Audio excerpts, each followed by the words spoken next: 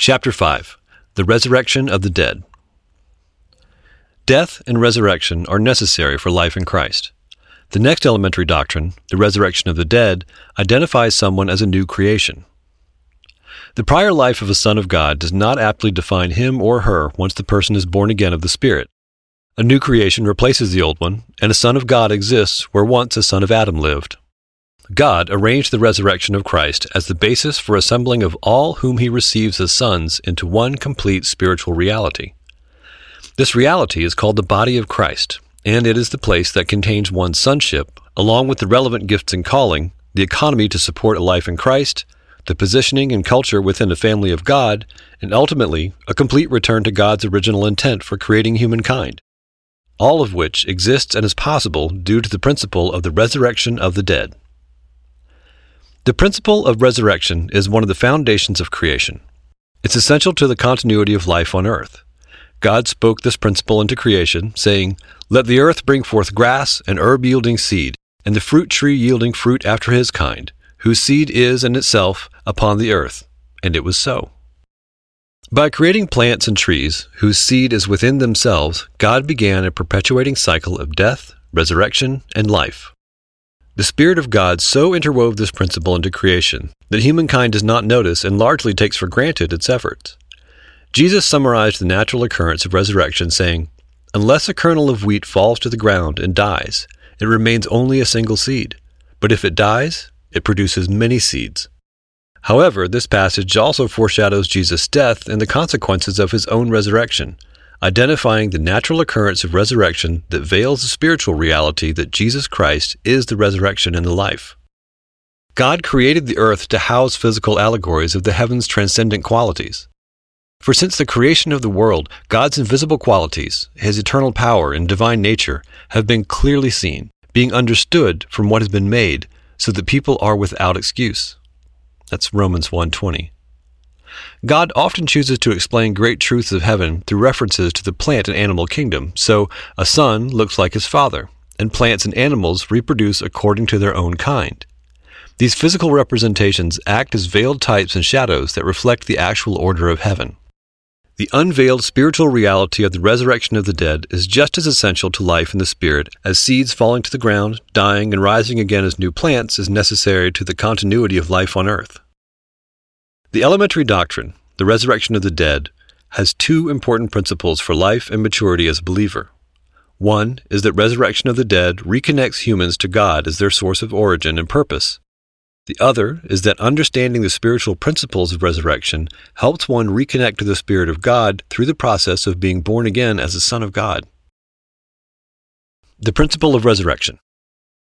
Contained in each seed is the ability to duplicate exactly the plant of its origin.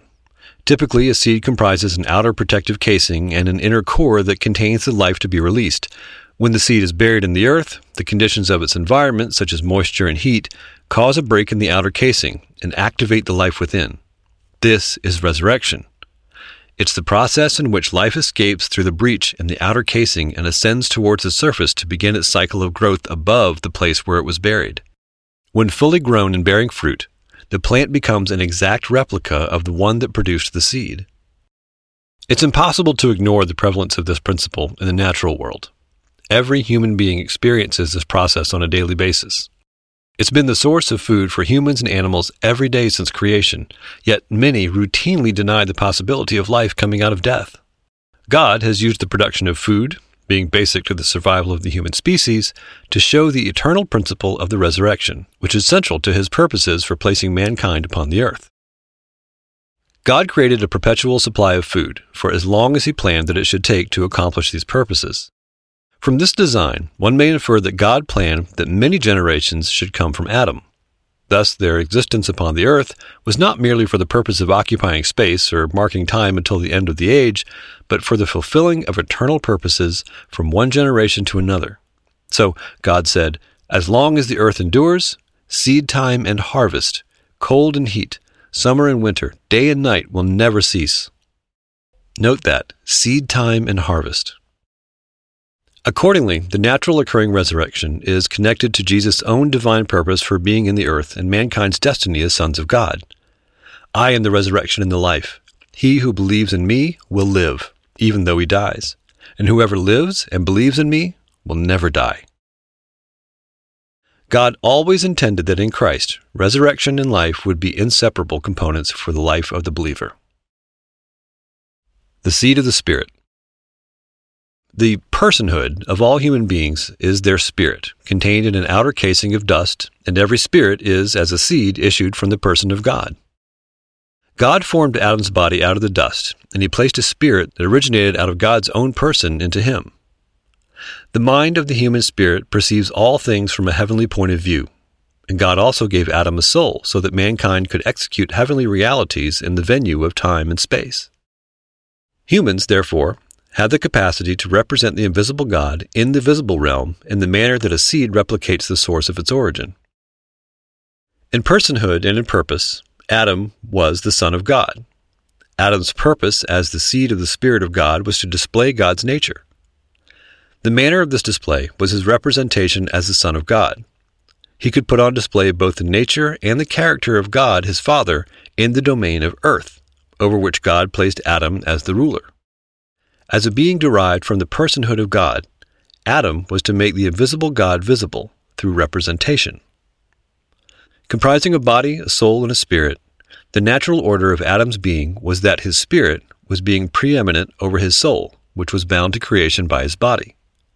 His disobedience and separation from God changed that order when his soul asserted itself as the dominant part of his being, controlling his thoughts and his actions. When the eyes of the soul were opened, man's view of himself and his purpose in creation underwent a complete change. He transitioned from being a son to becoming fatherless. And in that transition, he lost the vision of himself as being spirit, like his father, and he saw himself as flesh.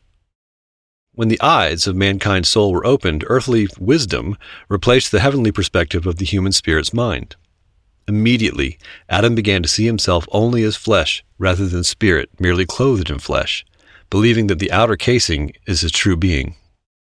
This changed perspective altered both his view of reality and his purpose for being in the world. Previously, Adam's purpose was defined by the truth that he was a spirit being designed to replicate God's nature and character, making God visible in the domain of earth. Believing that he was merely flesh changed his imperatives for being, and survival became the primary motivation of his existence. Adam lived for nearly 1,000 years after the fall, and his views became the foundation for human culture. This culture continued unchanged along that arc until the coming of Christ. Christ came to restore the original order of God's priorities. Jesus restored the knowledge that God placed his Son in the earth for the benefit of all mankind. This knowledge was lost to the millennia that followed Adam's fall and had been replaced by types and shadows of the truth until Jesus Christ was revealed as the Son of God. God entered into a covenant with himself, with the Father and the Son as the parties to the covenant. Since there was no one greater for him to swear by, he swore by himself. The Son's part was to take on human form and to come to the earth to be the sacrificial lamb. His death and resurrection made it possible for all mankind to be sons of God. The Father's part in this covenant was to accept the sacrifice of the Son as sufficient atonement for all of the sins of humankind. His representation of God on the earth provided an alternate to Adam's departure from his original purpose. God would appoint the Son as the mediator of this covenant, thereby giving him the authority to define who would benefit from it. The Father and the Son, working in perfect harmony defined by this covenant agreement, would neutralize the effects of Adam's actions and nullify all of Satan's activities, which is designed to keep man from his destiny as sons and heirs of God. The pre-creation covenant would reopen the way to God for man, and man could once again view God as his Father and himself as a viceroy of the kingdom of heaven. In Christ Jesus, mankind could be restored to the original intent of God for the creation of man. Christ's bodily resurrection is the cornerstone of the faith of those who trust in God. In 1 Corinthians 15:12-18, we read, "But if it is preached that Christ has been raised from the dead, how could some of you say that there is no resurrection of the dead? If there is no resurrection of the dead, then not even Christ has been raised. And if Christ has not been raised, our preaching is useless, and so is your faith. More than that, we are then found to be false witnesses about God, for we have testified about God that he raised Christ from the dead. But he did not raise him if in fact the dead are not raised. For if the dead are not raised, then Christ has not been raised either. And if Christ has not been raised, your faith is futile, and you are still in your sins. Then those who have fallen asleep in Christ are lost. The spiritual principle of the resurrection's applicable scope is much greater than the natural principle, which is the daily food supply that supports life on the earth. Resurrection of the dead is the precise manner in which mankind is reconciled to God. Every human spirit originated from God and was imparted as an endowment from God into what John Milton describes as darksome house of mortal clay. Every spirit is designed to display some aspect of God's nature in the earth. This is the predestined purpose underlying the creation of every individual.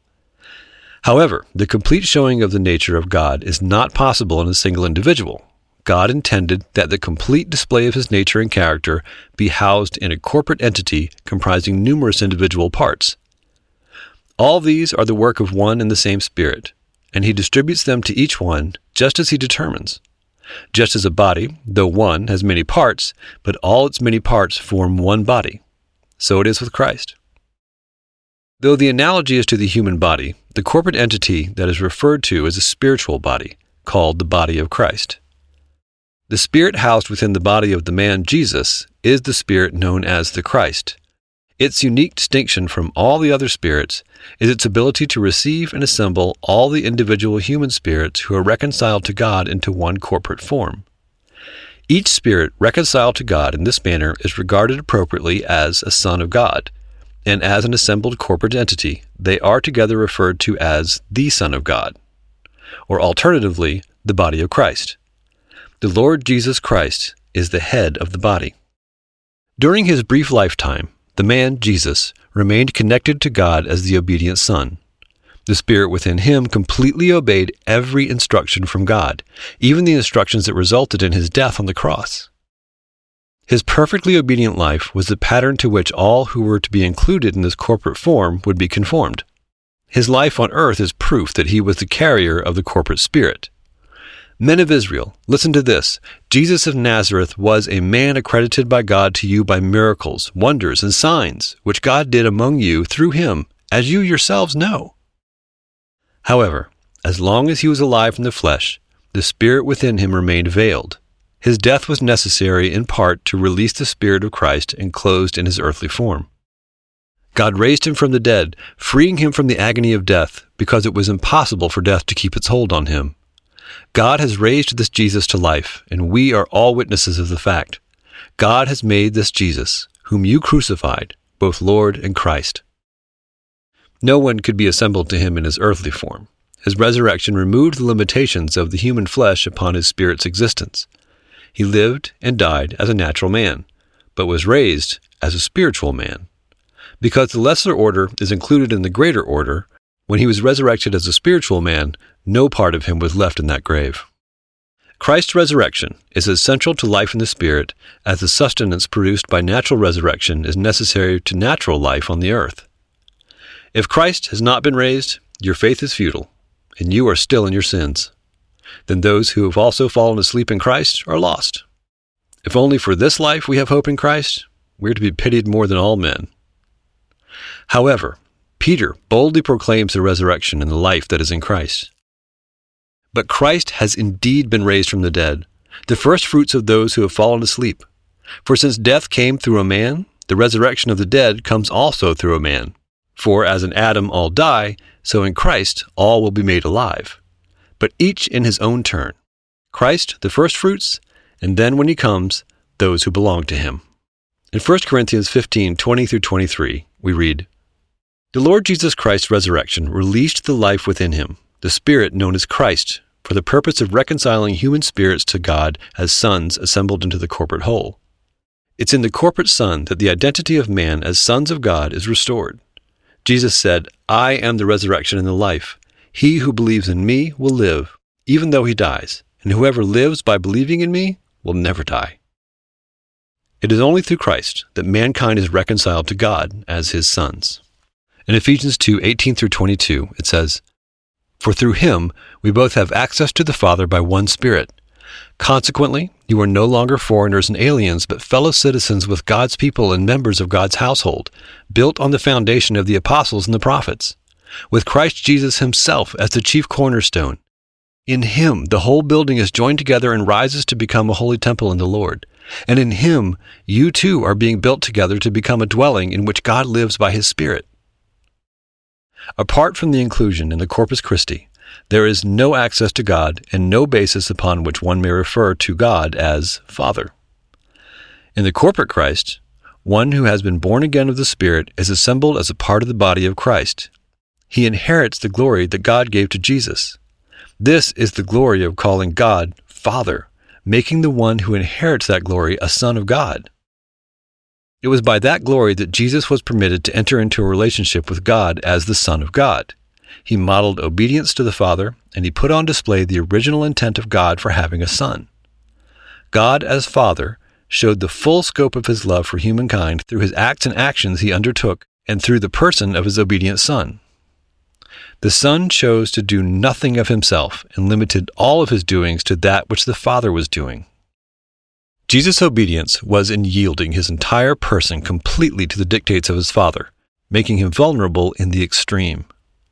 His provision and protection had to be arranged by his Father and delivered moment by moment, guaranteed through his Father's love. In a similar way, every word or thought that he expressed came from the Father, and every action he undertook was the manner in which his Father chose to express his nature in that moment. These acts revealed the nature of the Father and also revealed Jesus as the Son of the Father. Before he was known as the Son of God, Christ was known formally as the Word of God. In John 1:1-5, it says, "In the beginning was the Word, and the Word was with God, and the Word was God. He was with God in the beginning. Through him all things were made. Without him nothing was made that has been made. In him was life, and that life was the light of men. The light shines in the darkness, but the darkness has not understood it." Upon his advent into the earth, the Son put aside the power and authority associated with his glory as the Word of God, and learned the obedience of a son. Upon the conclusion of his earthly assignment, he took up once again the glory of the Word. The glory of the Word is distinguished from the glory that he had on the earth, which was the glory to call God Father. Upon the completion of his destiny, Jesus returned to the Father to resume the glory he had as the Word. However, he left the glory he was given while he was in the earth by sending the Spirit of sonship back to the earth upon his return to the Father. This is evident from the manner in which he described the manifestation of God that would replace him in the earth. Concerning the Holy Spirit to come, Christ Jesus said, "He will not speak on his own. He will speak only what he hears, and he will tell you what is yet to come. He will bring glory to me by taking from what is mine and making it known to you. All that belongs to the Father is mine, and that is why I said the Spirit will take from what is mine and make it known to you." And that's John 16:13b-15. The aspect of the Spirit of God that empowers the corporate Christ continues the work that was begun in the individual Son through the corporate Son. The work of God that was put on display in the man Jesus can achieve its complete expression in the corporate Son because the body of Christ has been given the same glory that God gave to Jesus. It's the foundation of the inheritance of all those assembled to the body of Christ, because whoever is assembled to Christ has inherited the right to call God Father. This is why no one may come to the Father apart from being assembled into the corporate spiritual man. This does not result from any manner of work. Instead, it is the foundation of the inheritance of the saints in the kingdom of light. In order to access this glory, one must be born again. The initial birth is that of spirit contained in flesh. The subsequent birth is that spirit, beginning the process by which spirit becomes preeminent over the flesh. Concerning these two births, Jesus said, "Flesh gives birth to flesh, but the Spirit gives birth to spirit. You should not be surprised at my saying, 'You must be born again.'" The process of this new birth is that of spirit, being released from its control by the flesh through the process of death and resurrection. The elementary doctrine of the resurrection of the dead is, in part, designed to acquaint the believer with the certainty of change. After the initial spiritual birth, one begins the stage of growing up into a mature Son of God, leading ultimately to a mature or exact representation of Christ. Paul speaks to his own growth in this regard by writing, "When I was a child, I talked like a child, and I thought like a child. I reasoned like a child. When I became a man, I put childish ways behind me." Each of the stages of maturity involves the process of dying to the old and being resurrected to the new. One ascends from glory to glory, the latter being the place of accurate representation of the Father. The process of resurrection is engaged initially when one is born again and subsequently throughout all the stages of growth and maturity. So it can be said that one dies daily and is resurrected daily. One should, therefore, not be embarrassed that God requires change as a constant part of the process of maturing. This change is so complete that it can be compared only to the metamorphosis inherent in the process of death and resurrection. I am the resurrection and the life. In John 11:21-26, we read, "Lord," Martha said to Jesus, "if you had been here, my brother would not have died. But I know that even now God will give you whatever you ask." And Jesus said to her, "Your brother will rise again." "I know that he will rise again in the resurrection at that last day." And Jesus said to her, "I am the resurrection and the life. He who believes in me will live, even though he dies, and whoever lives and believes in me will never die." Do you believe this? In this exchange with Martha, Jesus revealed one of the most astonishing mysteries of who he was on the earth. In discussing the possibility of resurrection, Martha's response, stating that there is a day of resurrection at which time the dead will be raised physically, represented the common understanding of resurrection. But Jesus was speaking of himself, and Lazarus' death and resurrection were designed to reveal the great truth about Christ, that he is the resurrection and the life. Every incident of resurrection that occurs in nature was intended to be understood as a shadow of this superlative reality. As the Spirit of Christ, he resided in the body of Jesus, waiting for the appointed time in which, through his own death and resurrection, God would establish his spiritual presence on the earth with both the capability and the intent of assembling all those who desired to be reconciled to him into the body of Christ. Life was contained in the outer casing of Jesus' mortal clay. This is the life that is indestructible, because it is vested in a spirit being. The source of this life cannot be derived from the world around it. Instead, its continuity is as a result of having been issued originally from the person of God himself. This is described as life on earth sustained from the realm of the eternal. It is, therefore, eternal life. The Spirit of Christ was a seed contained within a body. The seed had to undergo the process of death and resurrection to display fully God's glory, which the Son came to reveal to the earth. He was the resurrection and the life because God had come in the humility of human flesh to be killed, buried, and on the third day to be raised again to life. And in that process was the salvation of all mankind. To emphasize this declaration, Jesus raised Lazarus from the dead in a demonstration of the power of God. Now, whoever has been assembled to Christ becomes a partaker of the life that is within the person of Christ. When Jesus was raised from the dead, the form of his resurrection was new and unique. He was put into the grave as a natural man, but the body that came forth was a spiritual body. The natural body did not remain in the ground, but arose as the spiritual being that was always housed in the natural. There is no death in the spirit. We read in Romans 6:9-11, "For we know that since Christ was raised from the dead, he cannot die again. Death no longer has mastery over him. The death he died to sin once for all. But the life he lives to God. In the same way, count yourselves dead to sin, but alive to God in Christ Jesus." Natural bodies will be subject to death. It is to be understood that all natural aspects of the human being will eventually return to the dust. Death, however, is to be understood as a permanent separation of the human spirit from the source of its origin, and until one is reconciled to God, he lives in a state of death, although he has a spirit, because he has been disconnected from the source that maintains the life of his spirit. Jesus was put on the earth as the point of contact between the spirits of mankind and the Spirit of God. The Spirit of Christ, contained within the man Jesus, carried the life of God. It was from this source that the life of God can be imparted to man. Therefore, whomever God receives as a son, he assembles into the body of Christ. In this manner, one who has been previously separated from God is reconnected to the source of his life. He, therefore, can never die and passes from death to life. On the occasion of the resurrection of Lazarus from the dead, Jesus first declared that he is the resurrection and the life. He established his declaration through the act of calling Lazarus back from the dead. In response, an already decaying corpse that had been placed in the tomb 4 days earlier stirred to life and came forth.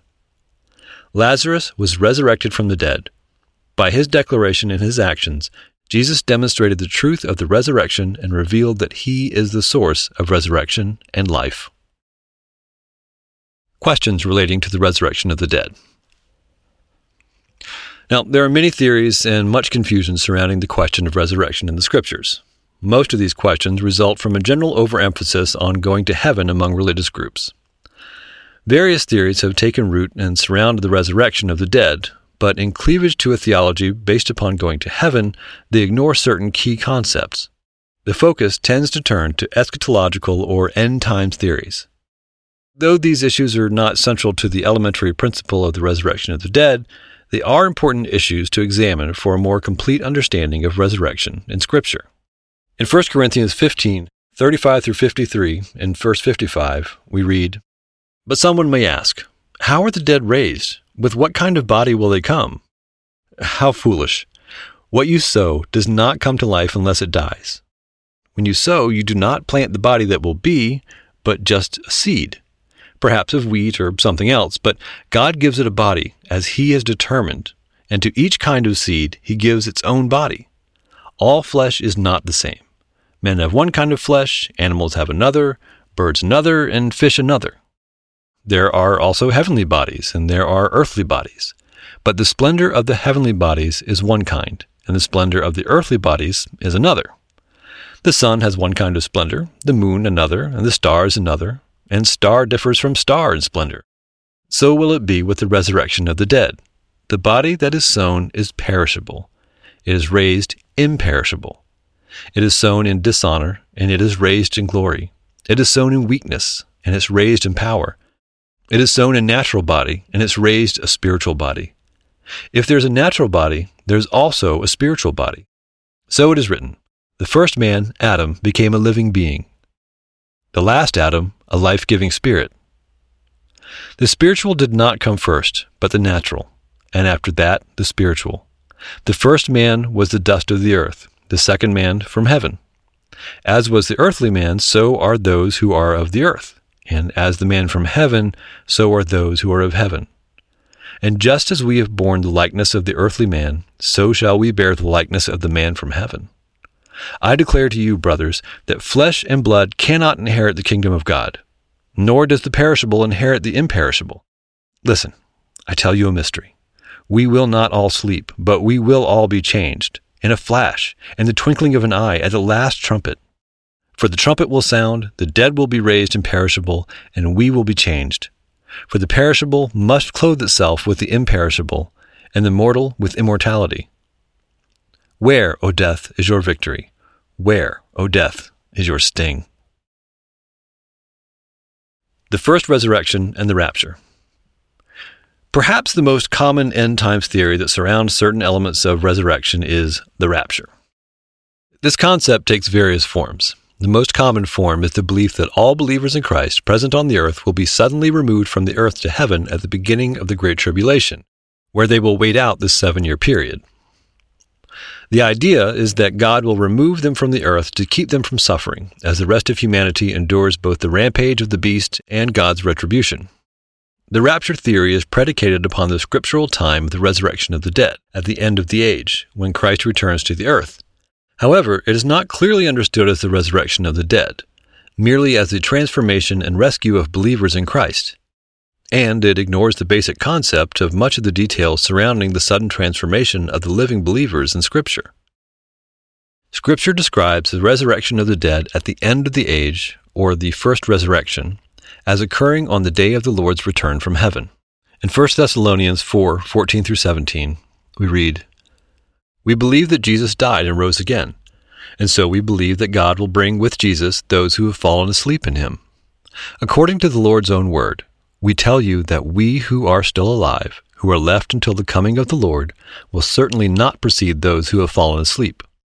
For the Lord himself will come down from heaven with a loud command, with the voice of the archangel, and with the trumpet call of God. And the dead in Christ will rise first. After that, we who are still alive and are left will be caught up together with them in the clouds to meet the Lord in the air. And so we will be with the Lord forever. This event involves both the resurrection of the dead in Christ and, subsequently, the sudden transformation of those still living.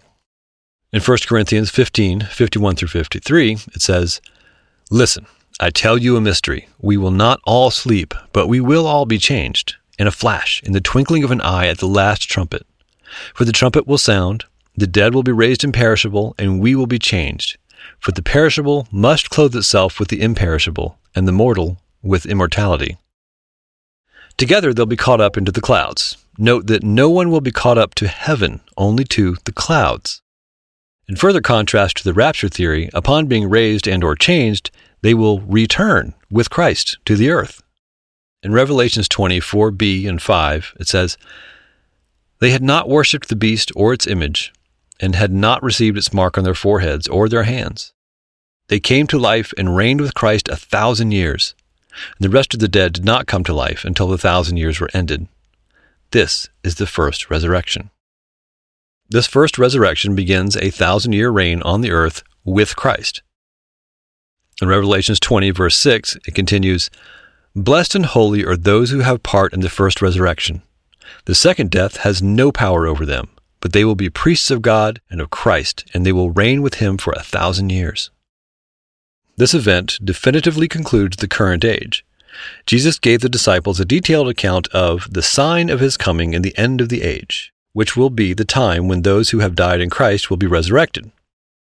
Jesus described events and circumstances at the time of his actual physical return, and later angels confirmed that Christ would return. There will be no secret to the return of the Lord. It is meant to be the most arresting event in all of human history. As opposed to the narrow view of the rapture as an opportunity to escape to heaven, resurrection itself is a much more significant concept in Scripture. It describes the condition that results when one has become victorious over death.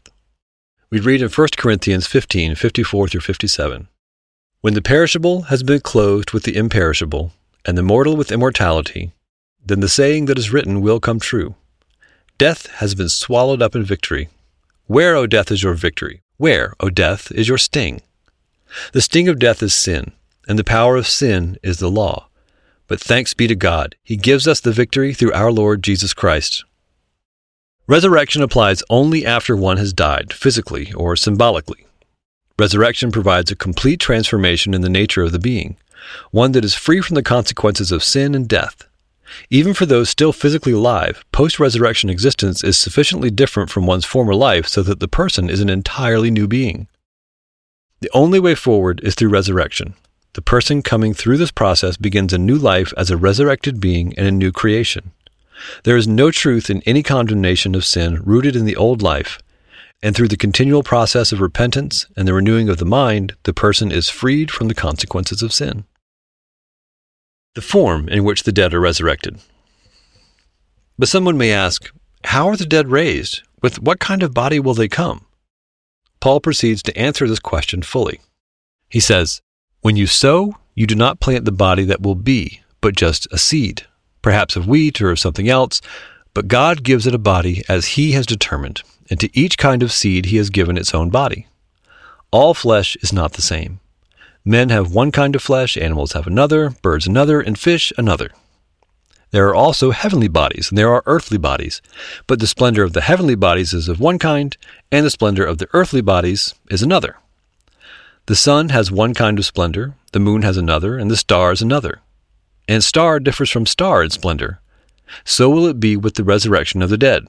The body that is sown is perishable, and it is raised imperishable. It is sown in dishonor. It is raised in glory. It is sown in weakness. It's raised in power. It is sown a natural body. It is raised a spiritual body. If there's a natural body, there is also a spiritual body. And so it is written, the first man Adam became a living being. The last Adam, a life-giving spirit. The spiritual did not come first, but the natural, and after that the spiritual. The first man was of the dust of the earth, the second man from heaven. As was the earthly man, so are those who are of the earth. And as is the man from heaven, so also are those who are of heaven. And just as we have borne the likeness of the earthly man, so shall we bear the likeness of the man from heaven. I declare to you, brothers, that flesh and blood cannot inherit the kingdom of God, nor does the perishable inherit the imperishable. Listen, I tell you a mystery. We will not all sleep, but we will all be changed, in a flash, in the twinkling of an eye, as at the last trumpet. For the trumpet will sound, the dead will be raised imperishable, and we will be changed. For the perishable must clothe itself with the imperishable, and the mortal with immortality. When the perishable has been clothed with the imperishable, and the mortal with immortality, then the saying that is written will come true. Death has been swallowed up in victory.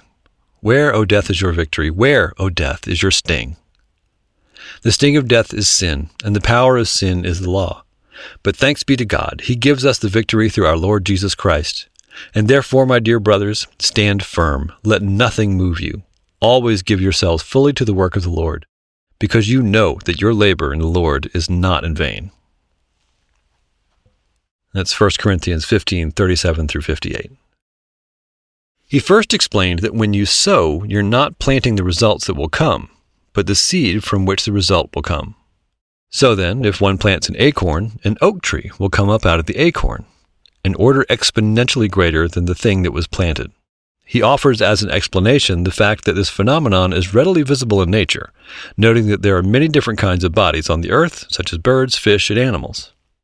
He extends the comparison to the heavens and compares heavenly bodies and their splendors with the earth. The earth is different from the sun, the moon, and the stars, and even the stars are different from one another in both their environments and their splendors. He uses this analogy to compare the natural body to the spiritual, and in that comparison he observes that the natural body is perishable, weak, and degenerates over time, whereas the spiritual body is imperishable, glorious, and powerful.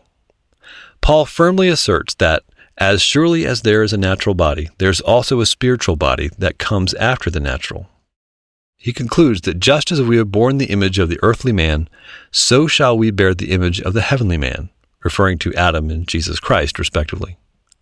The resurrection will supply a spiritual body in the place of the natural. Paul says, "We will not all sleep, but we will all be changed, in a flash, in the twinkling of an eye, at the last trumpet. For the trumpet will sound, the dead will be raised imperishable, and we will be changed. For the perishable must clothe itself with the imperishable, and the mortal with immortality. When the perishable has been clothed with the imperishable and the mortal with immortality, then the saying that is written will come true. Death has been swallowed up in victory." Jesus is the first fruits of those who died.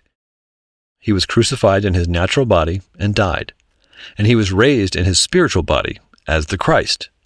He did not leave behind in the grave a remnant of his previous natural form. The lesser form is included in the greater spiritual form. Body, soul, and spirit. One of the related questions to the resurrection is whether resurrection serves any purpose for those who are taken to heaven when they die. To understand the need for the resurrection after a person has died, it is necessary to have a more complete picture of what God intended. God gave human beings spirits to connect mankind to God. Through the Spirit, every person has access to the heavenly realms and understanding regarding God's intent for the creation of the world. God also gave the human a soul, so that each person could translate the understanding of the heavens and of God into a practical and functional administration in the world. God encased both spirit and soul in a physical body, anchoring them in the venue of earth. These three distinct elements, spirit, soul, and body, are each fated for a different destination after the body dies. At the point of physical death, these three components separate.